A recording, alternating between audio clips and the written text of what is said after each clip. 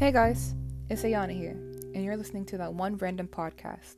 Today we're going to be talking about boldness and courage and how you need to step out of your comfort zone in order to grow. I don't know if I mentioned this, but I'm one who is big on growth and big on getting out of her comfort zone and challenging my comfort zone and what I wouldn't do, as long as it doesn't jeopardize like my health or like my safety. But I created a bucket list to do during quarantine, and there's not many ways to be bold and courageous during quarantine, so I'm always trying to come up with new challenges for myself to do. So anyways, I came up with a little bucket list, and I'm trying to do it as much as I can and keep up with it regularly. And I think that me just thinking of new ways to challenge myself is pretty dope. And I think other people should do the same, like challenge themselves and be open to growth, because what's better for yourself than trying to become a better person? And what's better for yourself than knowing how to do that for yourself, because maybe your future self will thank you later. I think that being bold and putting yourself out there is another thing. Like, just put yourself out there. Like, what do you have to lose? I mean, a lot of people are shy, and that's fine. And a lot of people don't want to put themselves out there because it's just not their thing, and that's fine. But if you think about it, and you think about something that you're scared of, like telling somebody how you feel, whether that's a friend, whether that's a crush, whether that's your boo, girlfriend, boyfriend, whatever, telling them how you feel, that's a hard thing to do. But imagine if you do it, and now they know how you feel, and now that's off your chest. That's a pretty amazing feeling, because that's just one less thing that you have on your conscience, I guess. But be bold, put yourself out there. What do you have to lose, especially during quarantine? If anything, quarantine has made my fuck it mindset go and heighten. And it's like 2.0 now, and I'm always trying to just put myself out there, be bold, and just like whenever I have that fuck it mindset, it really just, it's not out of control, but it's just there. But be courageous. I know that fear is what holds us back, and fear can be crippling, and it can hold you back from doing a lot of great things. And it really shouldn't be like that. Like, it really shouldn't be difficult to face your fears, even though it really is. Like, facing your fear of different phobias that are out there. And there's a lot. And it's crazy. There's like a phobia of holes on the skin.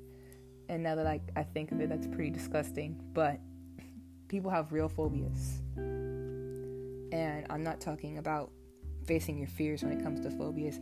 Maybe somebody might want to face their fear of a phobia. That's awesome. But I'm talking about fears like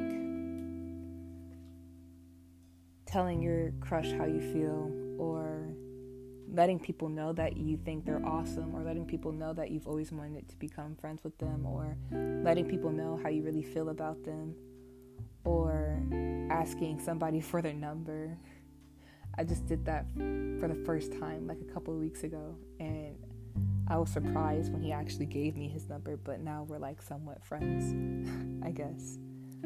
But just think of new ways to challenge yourself, I guess. That's what keeps quarantine exciting for me personally, because I know it gets hard to like keep yourself entertained and like not get bored during quarantine. And there's only so much that you can do for yourself, so much that you can do for yourself to keep yourself entertained and watch Netflix and so many shows and so much music that you can listen to. But you always have to do something for yourself